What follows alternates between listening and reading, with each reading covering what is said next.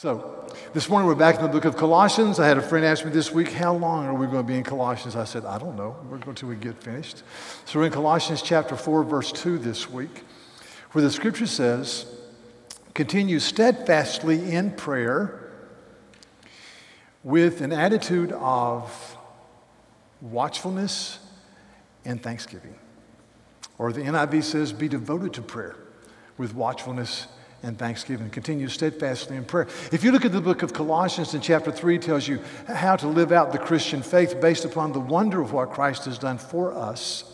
You could ask, well, how do you live out the Christian faith? And the answer, if you looked at this book, would be something like this: the Word of God, the community of God's people, and prayer.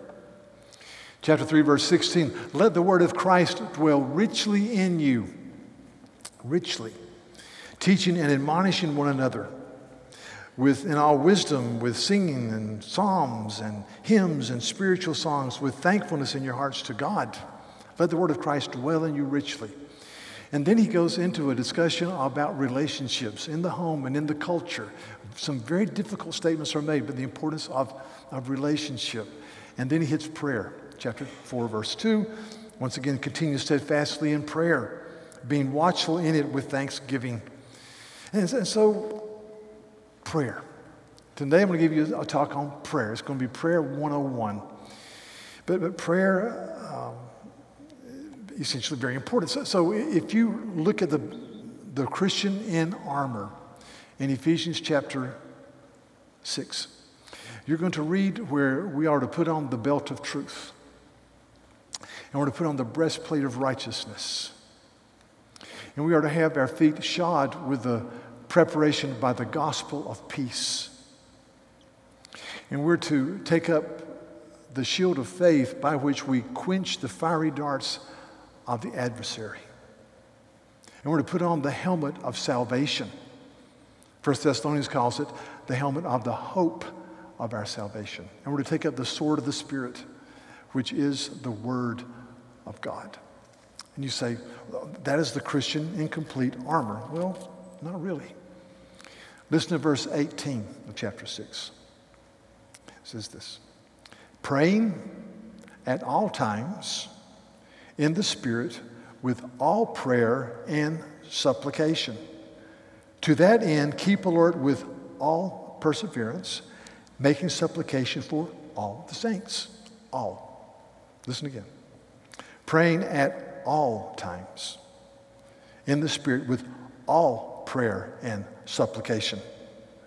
To that end, keep alert with all perseverance, making supplication for all the saints. And if you look at some commentaries, one commentary says that regarding prayer, prayer is the main weapon of spiritual warfare. Another says that prayer, which is the Christian's most powerful resource. So prayer is incredibly important. And I'm going to give you three things about prayer, three reasons I don't think we pray as we should, and then go into the text very briefly this morning. Reason number one, I think one reason we don't pray is that we just misunderstand prayer. Prayer is a battle. Prayer is fighting against the status quo. Two definitions of prayer. Larger Catechism, question 98 says, what is prayer? And the answer is this: prayer is the offering up of our desires. It's a good word. Our desires to the Lord. In all things agreeable to His will. In the name of Jesus Christ. With the confession of our sins and thankfulness for His mercies. It's the offering up of our desires to the Lord. Or the New City Catechism, this just came out a few years ago. What is prayer? Prayer is pouring out our heart to God in praise, petition, confession, and thanksgiving. It's pouring out our heart. So I love the words pouring out our heart, offering up of our desires. Strong words. Conversely, now I'm going to be critical about a song here that may be dear to some of you who are a little bit older, but I don't mean to be critical, but I want us to think well, okay? Some of us who have a history of being in the church grew up with a hymn entitled, In the Garden. You heard it? In the Garden, okay? I go to the garden alone while the dew is still on the roses. And the voice I hear falling on my ear, the Son of God discloses. And he walks with me, and he talks with me, and he tells me I am his own. What's the next line? Wait a minute, I got to hear it. Come on. I should know this. It's my illustration. And the joy, thank you, the joy we share as we tarry there, thank you, Mike, none other has ever known. Really? Really? So the joy you have praying, nobody else has ever known before? Are you kidding me? See, it's just schmaltzy. It's schmaltzy. I go to the garden alone while the dew is still on the roses. It's fine to go early while the dew is still on the roses. I'm an early morning person. But that just doesn't do it for me. But the Shorter Catechism does. The offering up of our desires to the Lord. Due to the Catechism, it is pouring out my heart unto the Lord. I just wrote this, that prayer is an emotive experience driven by knowledge of God and my need. It's an emotive experience. You don't get offering up of your desire and the pouring out of your heart. Those are emotive phrases. It's driven by my knowledge of God and his goodness and his triune glory and my need. For example, Psalm 46 is an invitation to prayer. Psalm 46, the first verse, we get one of the greatest hymns ever by Martin Luther, Almighty Fortress. It says this: God is our refuge and strength, a very present help in time of trouble. Therefore we will not fear. Though all the earth should change, the mountains slip into the heart of the sea. Verse 4, there is a river whose streams make glad the city of our God, the holy habitation of the Most High. God is in the midst of her. She shall not be moved. Conversely, verse 6, the nations rage. The kingdoms totter. He utters his voice and the earth melts. Nations rage. Families rage. Subgroups rage against the things of God. But the psalmist says, listen, there is a river of grace and peace and mercy that makes the people of God glad. Therefore, verse 10, be still and know that I am God. Quit your raging. Quit your fist pumping. Be still and know that I am God. I will be exalted among the nations. I will be exalted in the earth. It's an invitation to prayer. You live in a culture that rages. But there's a stream that makes glad the city of God. God is there. The Lord in tender mercy brings people across your path who bless you and teach you. And there's a dear lady in our church for years and years and years who's in heaven now, Miss Eleanor. And Miss Eleanor this was her favorite verse, Psalm 46:10. And many times she would stand in front of me and she would say, be still and know that I am God. I will be exalted in the heavens. I'll be exalted on the earth. It's an invitation to prayer. It's an invitation to offer up your desires to the Lord. Pour out your heart to him. Or Psalm 20, another invitation to prayer. Psalm 20 is a prayer for the king who is going to be the predecessor to the ultimate Messiah king, whose name is Jesus. And so I'm praying for the king and asking God to bless the king and the Davidic line that would culminate in Jesus. In the middle it says this, verse 7, some will trust in horses or chariots and some in horses, but we trust in the name of the Lord our God. They collapse and fall, but we arise and we stand upright. Some trust in chariots and some in horses. Lord, we are not going to trust in our IRA or our stock portfolio or our education or our zip code or our socioeconomic standing or our health, because it's very precarious. but we're going to trust in you. It's an invitation to prayer. It's an invitation to look to the Lord.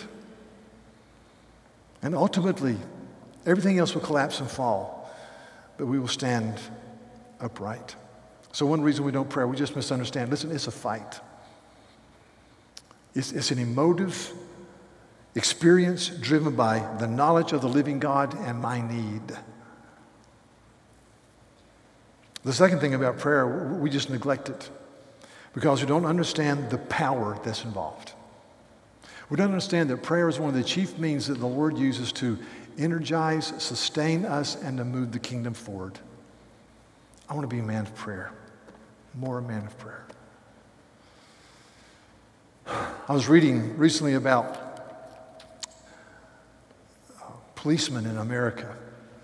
Gallup poll released a few weeks ago, taken over 3 years, found out that 54% of Americans have a high degree of trust in policemen. 54%. I am among that 54%. Thank you, policemen, for what you do. Policewomen, thank you for what you do. The only time that I do not appreciate them is when they are sitting on the road upon which I am traveling. 54%. And if you're a police person, that's much higher than the approval of the U.S. Congress. Okay? We talked about that policemen fight, they have a thankless job. They deal with some of the worst people in our culture, and it is a depressive job. And that there's a growing number of policemen who are committing suicide. But that's true across our culture.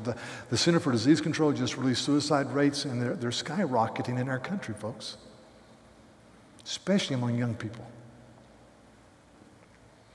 We talked about how police forces are turning to a different way of combating this, and this has taken place in Portland, Oregon, and Bend, Oregon, and San Diego, California, and Menlo Park, California, and Emeryville, California, and Madison, Wisconsin. And they're turning to a meditation. It's very interesting. It's an interesting article. And the meditation they're turning to is something called, I get this right, it's called Mindfulness-Based Stress Reduction, or MSBR, led by a man named Jon Kabat-Zinn, Z-I-N-N, who founded it in 1979. That's probably an adopted name, I'm guessing. But it's based upon Buddhistic practices and being quiet, mindfulness, and rhythmic breathing. And he said that 80% of the devotees of this are women, but now more and more men are coming. He talked about these police officers who've gone to these seminars, and now they're practicing rhythmic breathing and focus. They said in one session, true story, they brought in raisins, and they gave individual officers raisins, and they said, meditate on that raisin. I mean, R-A-I-S-I-N. And one guy said, after we quit laughing, we started looking at it, and really, it was pretty cool. So they breathed rhythmically, they concentrate and stuff like that. And really, the more I read about stuff like this, the more I don't understand it. And he gave some examples. Here's an example from this guy that established this. He said, you're in a fight with your partner. So when you get in a fight with your partner, ask for a time out and find a quiet place.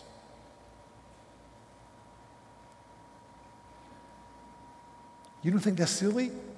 I mean, next time you get in a fight with your spouse, say, time out. Let's find a quiet place and concentrate. Breathe rhythmically. That wouldn't work in my house. Maybe it wouldn't with you. It wouldn't work with us. Anyway. Then change the channel in your brain by focusing on your breathing. Think about how the air feels as it enters and exits your body. Repeat or think the word peace as you inhale and the word relax as you exhale. Some of you are doing it now, I can see. You'll be calmer so you can resolve the conflict without your anger boiling over. And I read that. I mean, there's stuff, nobody's chanting the name of a Hindu god or stuff like that. So I just think it's just silly. It really is. And I'm thinking, this is the best they've got. And I think of the promise in Philippians 4, it says, don't be overly concerned about everything, but in everything by prayer and supplication with thanksgiving, let your requests be made unto God, and the peace of God that passes understanding will guard your hearts and your minds through Jesus Christ. You meditate purposefully on the character and the Word of God. And this is the best they've got. So don't be snookered by stuff like this. And this is all over our culture. So one reason we don't pray is we've neglected and we're not aware of the incredible, this is the first day of the month. So the first day of the month, I always pray through Psalm 1. Blessed is the man who doesn't walk in the counsel of the wicked or stand in the way of sinners or sit in the seat of mockers, but his delight is in the law of the Lord, and on the law he meditates day and night. And he'll be like a tree planted by streams of water, which yields its fruit in season, and whose leaf never withers. Whatever he does prospers. Not so the wicked. They're like the chaff that the wind blows away. May I meditate on your scripture. Do not neglect offering up your desires to God in all things according to his will in the name of Jesus. God teaches us to pray. To me, it's like camping on the beach in Charleston in August. The humidity is 90%, 24 hours a day. I went for a walk the other day at 5:30 in the morning, and in 20 minutes, I looked like I'd been taking a shower. Humidity was so high. At 5 o'clock, 5:30 in the morning. And so you're sitting there, it's 24/7, 9% humidity, and you're in a tent, and you're miserable. Down the beach, 100 yards, it's a 5-star resort with your name on a door, with a buffet 3 days a week, and in-room massage whenever you want it, paid by another. That's what the cross does. Don't neglect the beauty of Jesus.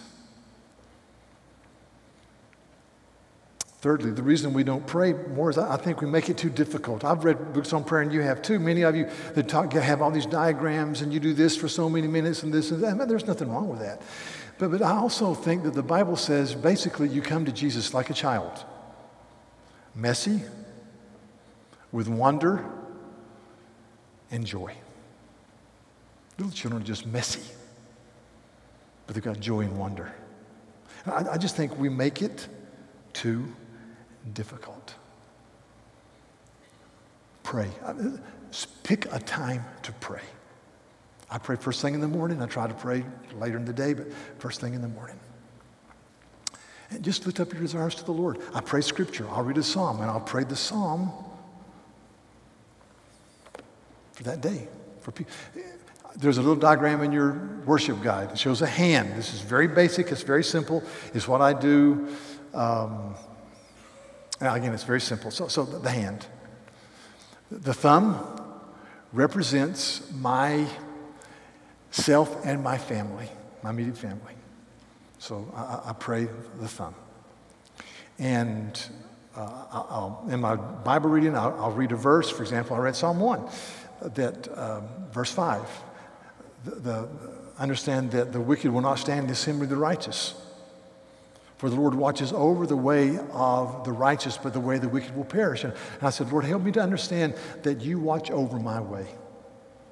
May my daughter and son, and daughter-in-law and son-in-law, and 3 grandkids understand that. May my wife understand that, Sarah. May Sarah understand that. So I pray for that. And then the index finger is for people who point people to Christ. And so I've divided our staff into 3 different groups for 3 different times during the day or rotating days. I'll pray for them and our elders, and I'll pray for our Barnabas partners. I've got our Barnabas partners listed for 5 for each day of the week. And I'll just pray for them. It's nothing fancy, but I'll pray scripture for them. And there's some national leaders I pray for. I'm committed to pray consistently for 2 seminary presidents that are good friends of mine. And they know that. And then the middle finger is to pray for governing officials. People always make jokes about that. It's the middle finger's for the government. Go ahead and say it, but the middle finger's for the government. And so I pray for governing officials. For example, this morning I did this little card this morning. This is my 5. I can take it out and walk down the hall, or I can at a stoplight I can pull it out and look at it. So as I pray for our government officials the next 3 days, and I'm going to switch them 3 days doing the second card. I'm going to pray for President Trump. I'm praying for Chief of Staff John Kelly, and I'm praying for this incredibly important decision about the next Supreme Court justice. It's huge, guys. It is huge. It'll be huge for our grandchildren. I'm talking about grandchildren if you're 25 right now. Then I pray for international leaders. The fourth finger, the weak finger, is for people who are suffering right now physically, the death of a loved one. I've got 2 names here of people that are suffering because they don't know Christ. I'm saying, Lord, let me share the gospel with them. And then this last finger is for the next generation. I pray for our children's ministry. I pray for Palmetto Christian Academy here at our church, our ministry here. I pray that our children will be safe, protected, and instructed. It's simple. But don't make it hard. I mean, this is just in my wallet. I mean, this is no big deal. It can be done by a 3rd grader. I don't want to neglect the precious privilege of prayer.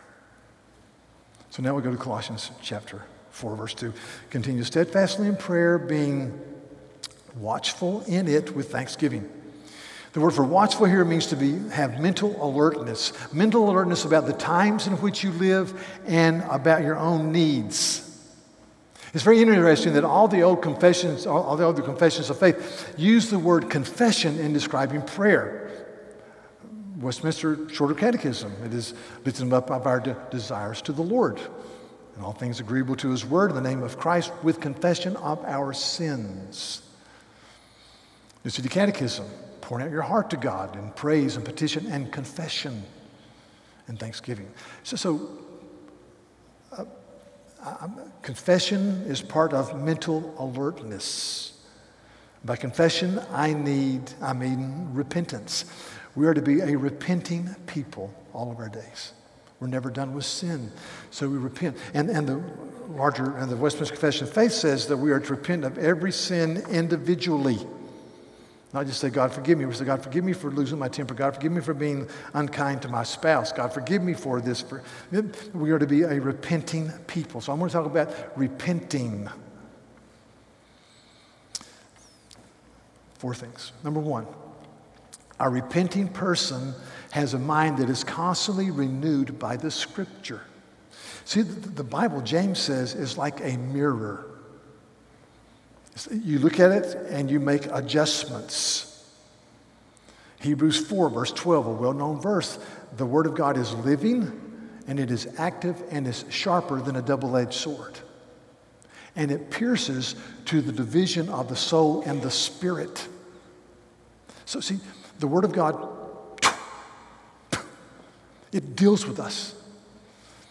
A well-known passage, 2 Timothy 3, about the authority of the Bible, verse 16 and 17. All Scripture is given by inspiration of God and is profitable for doctrine. Absolutely. Listen, reproof and correction, instruction in righteousness, so that the man of God may be thoroughly equipped for every good work. So 2 out of the 4 words, or maybe 3 out of the 4 words, deals with correction, course adjustments. Reproof, correction, instruction in righteousness.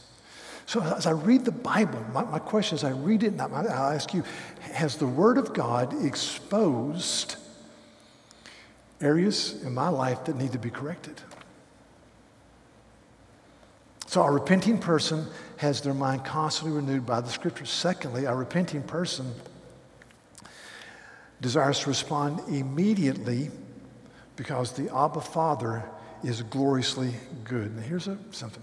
Listen to me, you are more bent or sinful than you realize. But the Father's love is more lavish than you could ever hope. And you'll ever know this side of heaven. Therefore, I want to run to the Father by the work of Jesus. I want to respond immediately. And I do not always do that. In fact, a lot of times I don't. But I need to, because God's way is always good. It's hard to say to people, I was wrong, do you forgive me? Especially if you live with them, isn't it? And yet I need to.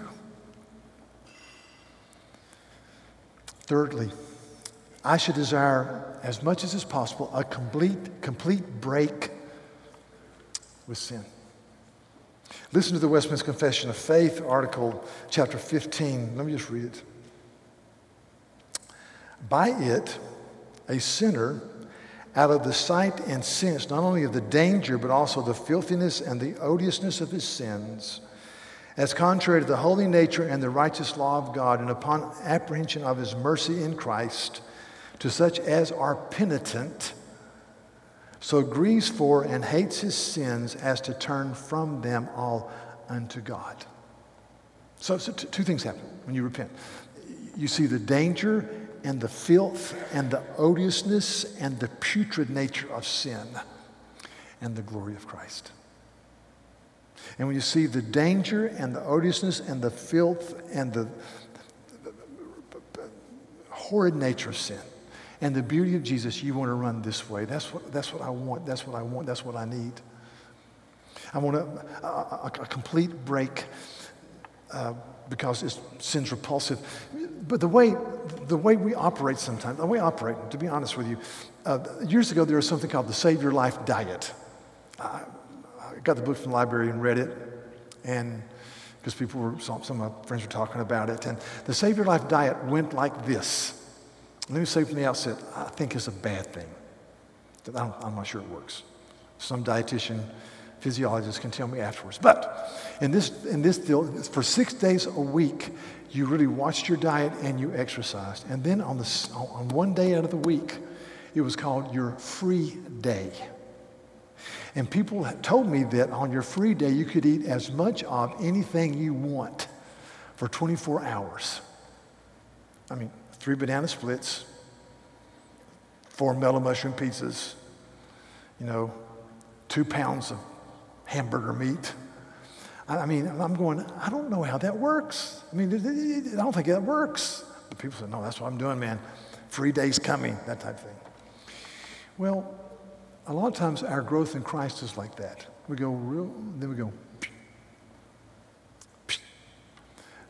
We say, well, that's just life. No, fight against that. God did not become a man and die on the cross so that you could have an angry spirit. God didn't die on the cross and shed his precious blood so that you could be somebody who was a racist. Or somebody who was just an occasional dabbler in pornography. Or just every once or twice, every other week, treated your spouse horrifically. He died to make us a holy people unto the Lord. And so we want to see. I want to see clearly. The thing about sin obscures my ability to see God and to be used of him. I want to see clearly. I was reading about this book that's just come out. It's entitled The Darker the Night, The Brighter the Stars by the former editor of The Economist, a very good magazine out of London. But it's about a man and his wife who died of cancer, and he's writing about her death and what happened, and he's been trained as a neuropsychologist, so he's kind of thinking about how the brain and the mind works, and he's a self-professed atheist.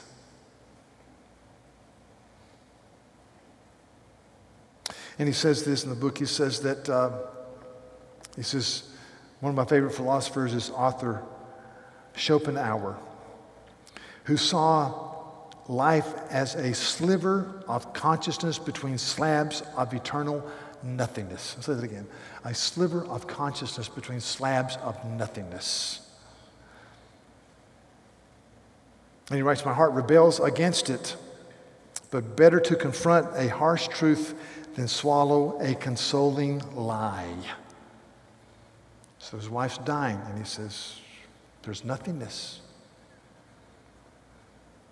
One reviewer says, Mr. Brooks has an admirable willingness to hover in a realm of uncertainty.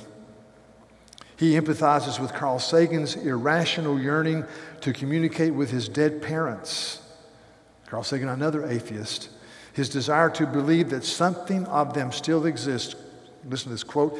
He knew, and I accept, that nothing remains, and yet the sense that something does never goes away. That's an important sentence from the book.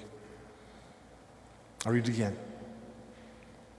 He knew, and I accept, that nothing remains, and yet the sense that something does never goes away. Close quote. That's what we call having eternity in your heart. There's a still small voice that says there is something, there's something, there's something, there's a God. And then he says this, if death yields eternal nothingness, then it is all the more important to live well. Mr. Brooks consults the Stoics, and he pleads with people, don't live wastefully. This is a guy who doesn't know Christ. It's amazing. Mr. Brooks recommended that his wife read the Stoics on her deathbed, to which she responded with a weary smile. This was a woman in her late 50s, after all, who did not need to consult Marcus Aurelius to know that the last dregs of life were to be savored. Even on the brink of death, with her lungs failing and her legs and hips swollen with her disease, she was already determined to live with grace the last day of her life. I read that and I thought, no hope. I want to see clearly the hope of Christ, and sin clouds my vision. And I thought about this compared to a very difficult time this week. We had a funeral here Thursday for a young man who died of cancer at the age of 28. And his wife was sitting right there, his wife of 1 year and 10 days. 28. And it was hard.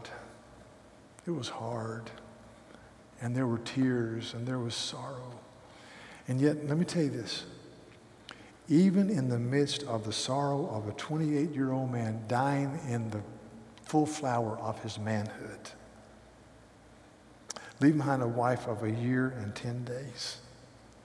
Even in the midst of that, there was a sense of joy because we believed that because he trusted in Christ, death is not the final word. And I thought of that as I read this book review about this former editor of The Economist magazine, a man who's very, very bright. And the only thing he can say to his wife on her deathbed is, this is a sliver of consciousness between two poles of nothingness. And my heart breaks for them. It breaks for them.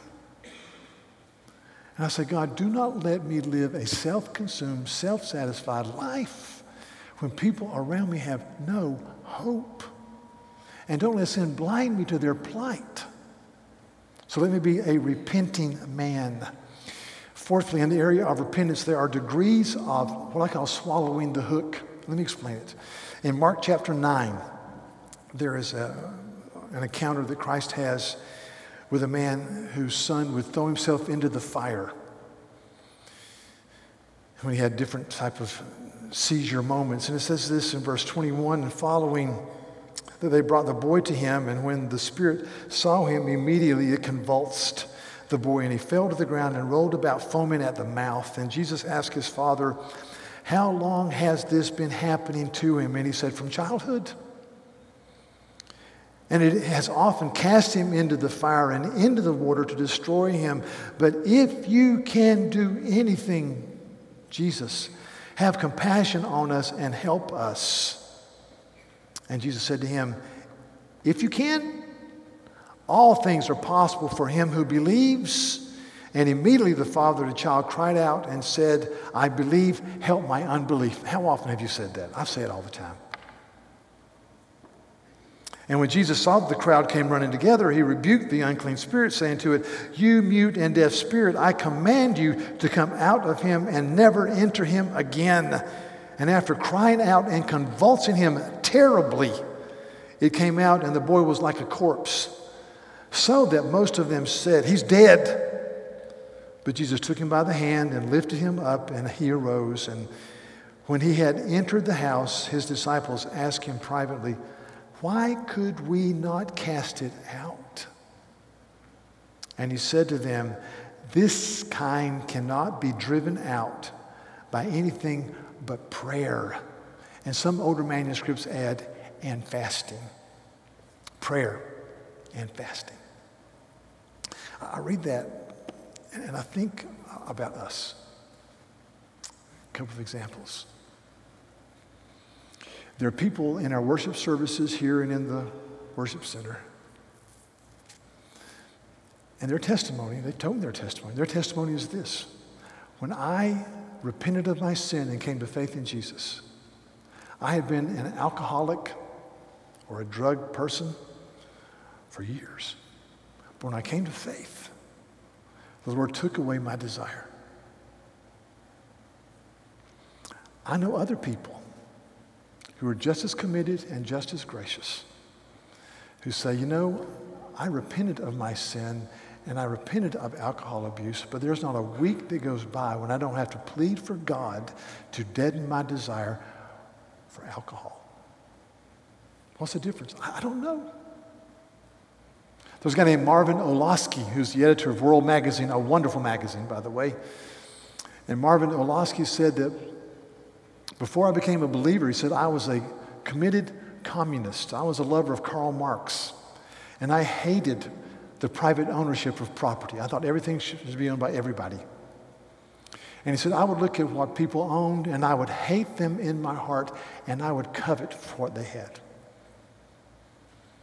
He said, when I came to know Jesus, my coveting was broken at that very moment. He said, since I've come to know Christ, I haven't dealt with coveting. And he says, now, other sins I've had to deal with.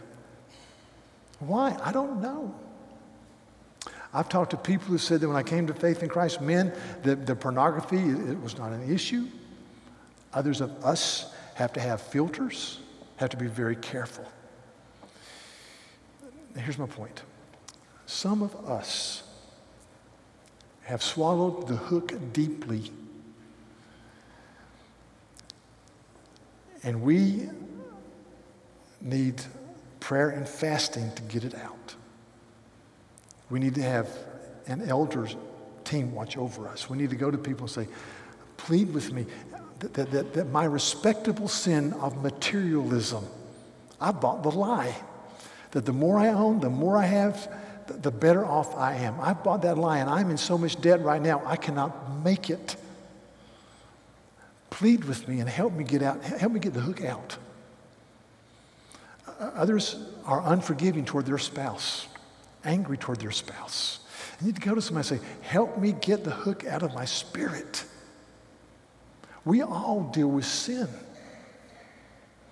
Every person here. And then there are certain sins and degrees of sin that really take control. Don't minimize that. And then he says this, being watchful with an attitude of thanksgiving. Very quickly, thanksgiving, why, everywhere you read in the Bible, in this passage of Colossians, time after time, be thankful, be thankful, be thankful, be thankful. Why is Thanksgiving so incredibly important? Answer, I believe Thanksgiving is a means by which we get our attention off of ourselves and onto the Lord. 1 Thessalonians chapter 5, just a couple thoughts. Starting in verse 15, see to it that no one repays anyone evil for evil, but always seek to do good to one another and to everyone. Really? Really? See to it that no one repays anyone evil for evil. Somebody cuss in front of you as you're going to cross one of our bridges. As you've been sitting in line and they go dash in front of you and cut in. And what do you think? God bless you, brother. Have a good trip. Oh, really? I mean, just come on. Then it says, rejoice always. This is always. Pray without ceasing, which means you pray you're a person of prayer. Pray without ceasing. Give thanks in all circumstances, for this is the will of God for you in Jesus Christ. So see, we can give thanks because there is an Abba Father that watches over us, that cares for us. And nothing comes into our life that doesn't go through his hands that have nail prints in them. That's why we can be thankful. So be a thankful person. Thank you for being a thankful church.